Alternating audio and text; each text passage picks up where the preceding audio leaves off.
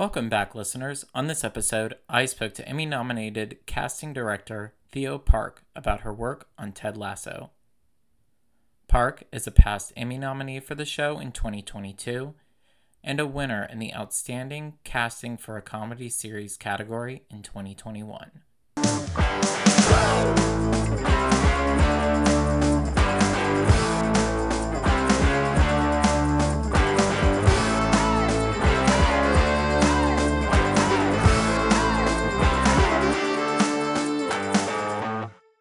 Thank you for having me. It's very kind of you. No, I'm so thrilled. I have to say, I mean, I've talked to several Ted Lasso individuals over the years, and I mean, it's been so special for me. I mean, especially this season with the queer story arc that really sort of just like broke my heart into a million pieces and like stitched it back together. Billy Harris. Yeah, I love Billy Harris. You do. Oh, yeah. It just, I don't know. You just don't get a lot of those stories all the time. And so when you do, and especially on a show that just reaches the masses like you guys have, it's so special. And then you get to share it with, I mean, your like my parents, my sister, like I don't know. It's lovely. And I'm so just absolutely so thrilled to be chatting with you because, I mean, the characters that you've brought to the screen ultimately through casting is, I mean, why we are all so lucky to have this show. That's so nice to hear. I was really thrilled when I heard that Billy was getting a proper storyline for season 3, and then and then when I heard what the storyline was, I just thought, oh, this is going to be wonderful, because I just knew with those writers that it would be handled correctly, and I'm glad that you feel the same. No, absolutely. And it's just, there's so many storylines. It's like the mental health storyline too. That is so paramount and so important. And yeah, absolutely. So yeah, I mean, there's just so much to take away from it. Which sort of guides me into my first question for you. I mean, this obviously has been such an incredible journey for you. And I mean, what do you ultimately take away from this particular experience, because I can only imagine it's unlike any that you've had so far? Yes, it really is, and it came to me out of the blue, season 1, when I got an email from Jason saying, do you want to meet me for about to talk about my show that I'm going to be shooting in London. I was totally bowled over, but he got a recommendation from a friend of mine called Alison Jones, who's a fabulous casting director based in Los Angeles. And he asked her who he should use to cast his show in London. And thankfully she suggested me, and he listened to her. But it's kind of been a real culmination of my hopes and my dreams from since I was a teenager. I've always wanted to work in comedy. And now I'm on this hit show working with people in comedy literally at the top of their game. And I'm part of a magical, wonderful process. It's kind of life-changing, really. No, I can only imagine. And I mean, what was the challenge, I mean, over each of the seasons? I mean, starting with season 1, and then you go into season 2, and then finally season 3. I mean, what were each of those sort of like specific challenges that you had to sort of nail on the head? Yeah, okay. So I suppose, well, season 1, the biggest challenge was probably Rebecca. They actually brought me on early to really focus on her and trying to find her. There were maybe some aspirations that we might cast up. And when I say that, I mean casting someone who's sort of known internationally, sort of more of a famous person. And so we did talk long and hard about people of that ilk. And we just weren't quite getting there. Some people passed. We sent scripts out to people and they just weren't interested. Idiots.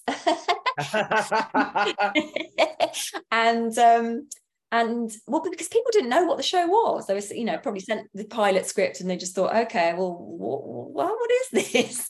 But now everyone's watched it and everyone completely gets it, and how wonderful it is, and how it's not just a comedy, it has real heart and soul in it, and drama, important storylines, as you said. But yes, it was a challenge finding her. And when we were able to then start auditioning women, it was quite late in the process, actually, that Hannah Waddingham walked in and totally nailed it, as is the way. And then I think another real challenge was finding Keeley. We auditioned lots of women for Keeley, and again, no one was really nailing it. And then I think it was Jason who thought of Juno, and she didn't have to audition. He actually knew her. He was quite friendly with her and just pitched it to her on a phone call, and she said yes.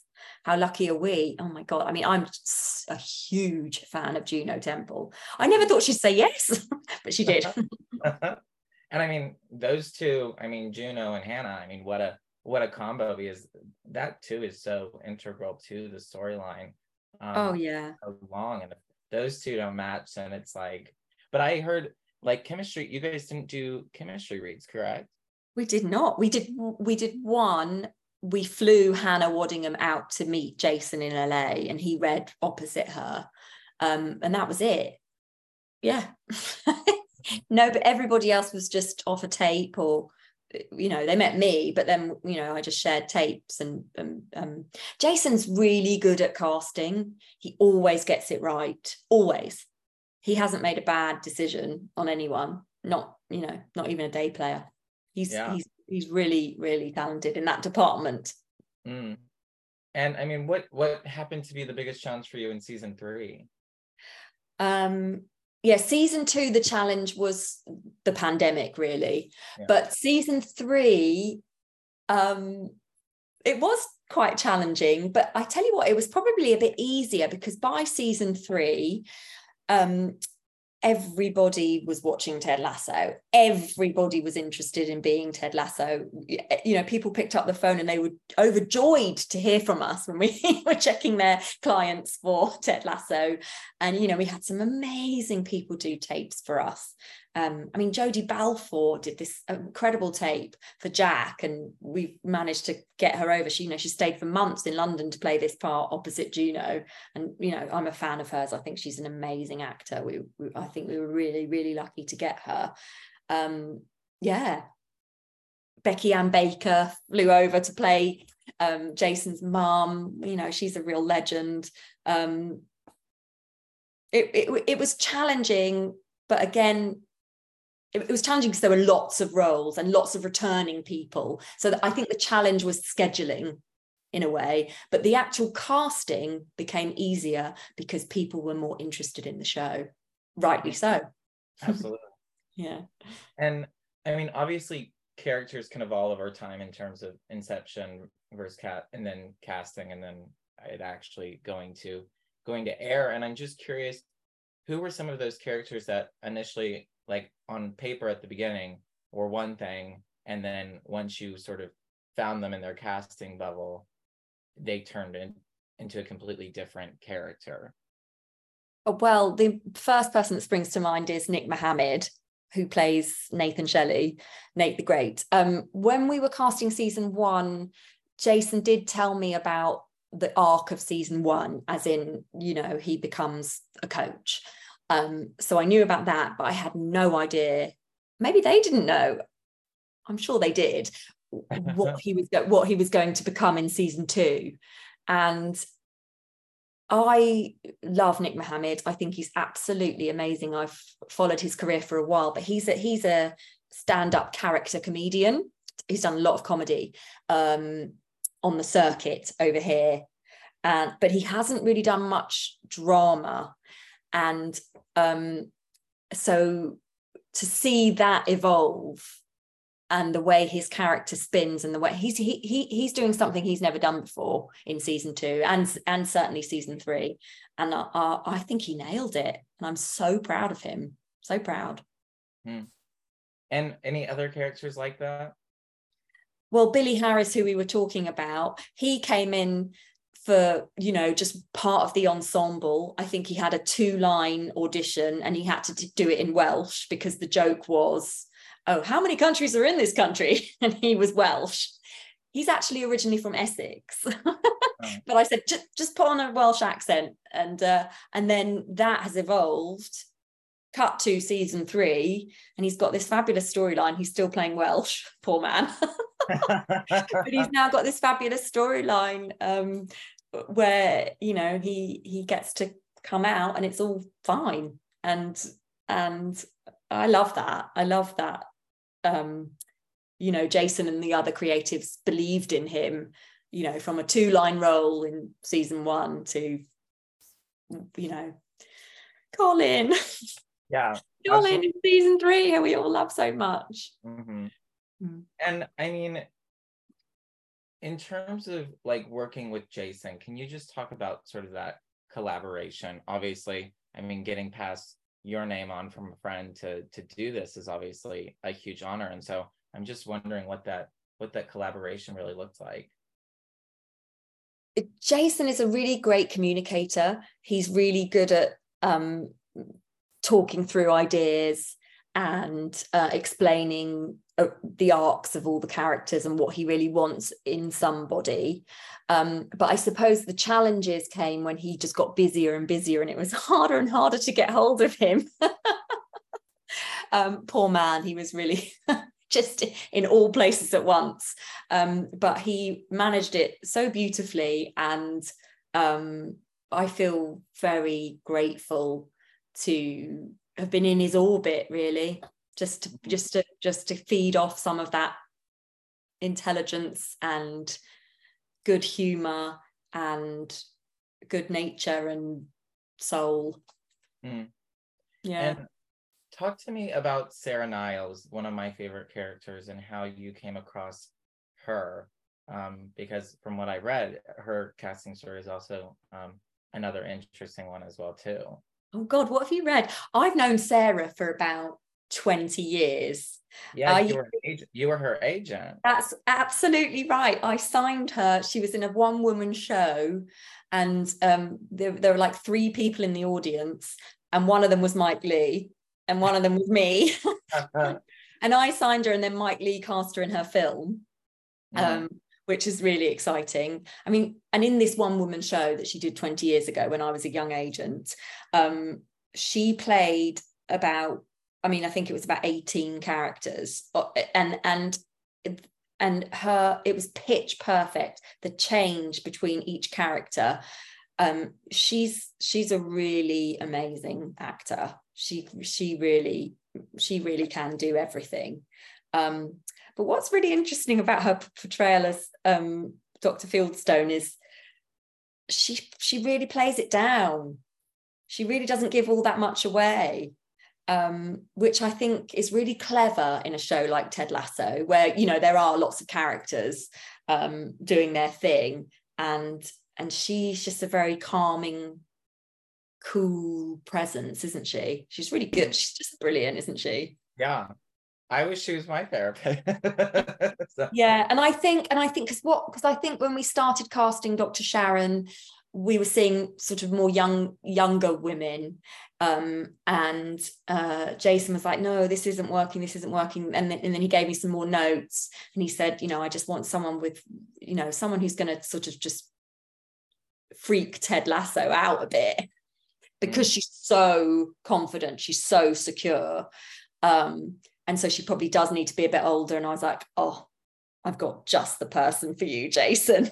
I know exactly who this woman is. And we talked about her. And I think he even phoned his mate, Sharon Horgan, because Sarah and Sharon had been in Catastrophe together. And Sharon just agreed with me, thankfully. and we went with her. Yeah, I love that piece of casting. And just to speak of Sharon, I love Sharon. Sharon's fabulous. Yeah, she's amazing.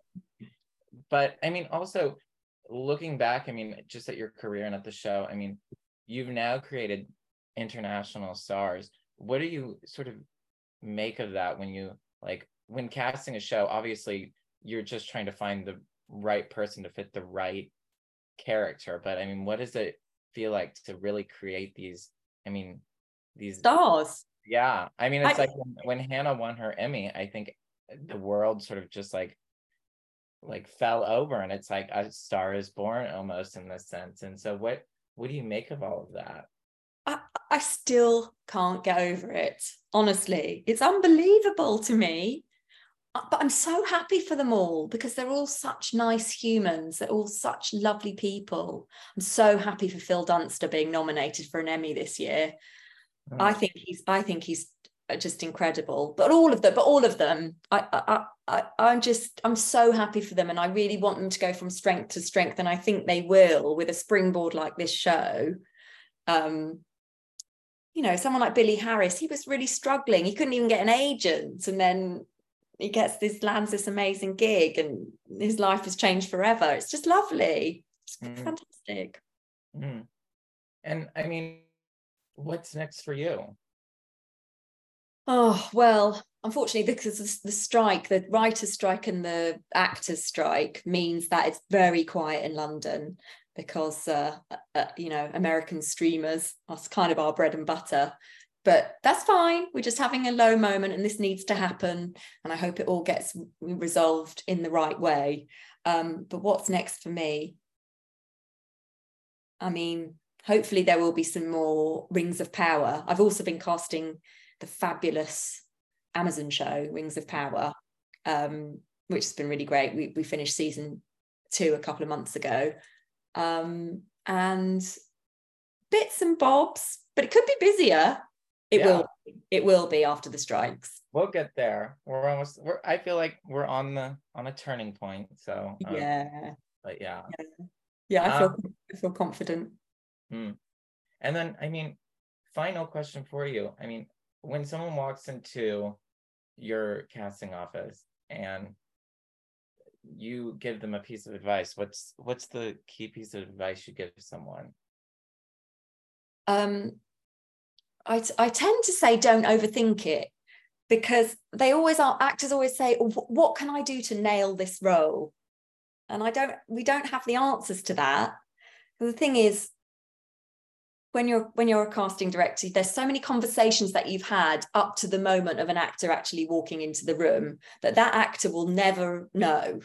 They'll never understand. They'll never know all of the creative conversations that we've had. So they should just believe in themselves and just do their thing and not overthink it, not try and second guess what we're looking for. Just do what they feel is right. Yeah. That's simple enough. Yeah.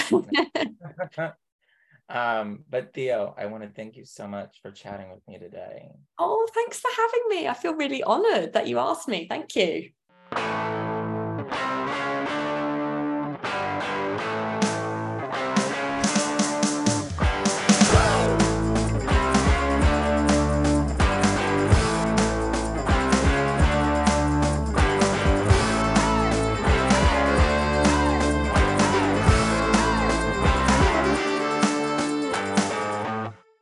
Thank you for tuning into this episode. This podcast was hosted and produced by yours truly, Jackson Vickery, but a very special thank you to Sterling Gavinsky for the theme music and to Carly Haney for the artwork. We will see you next time.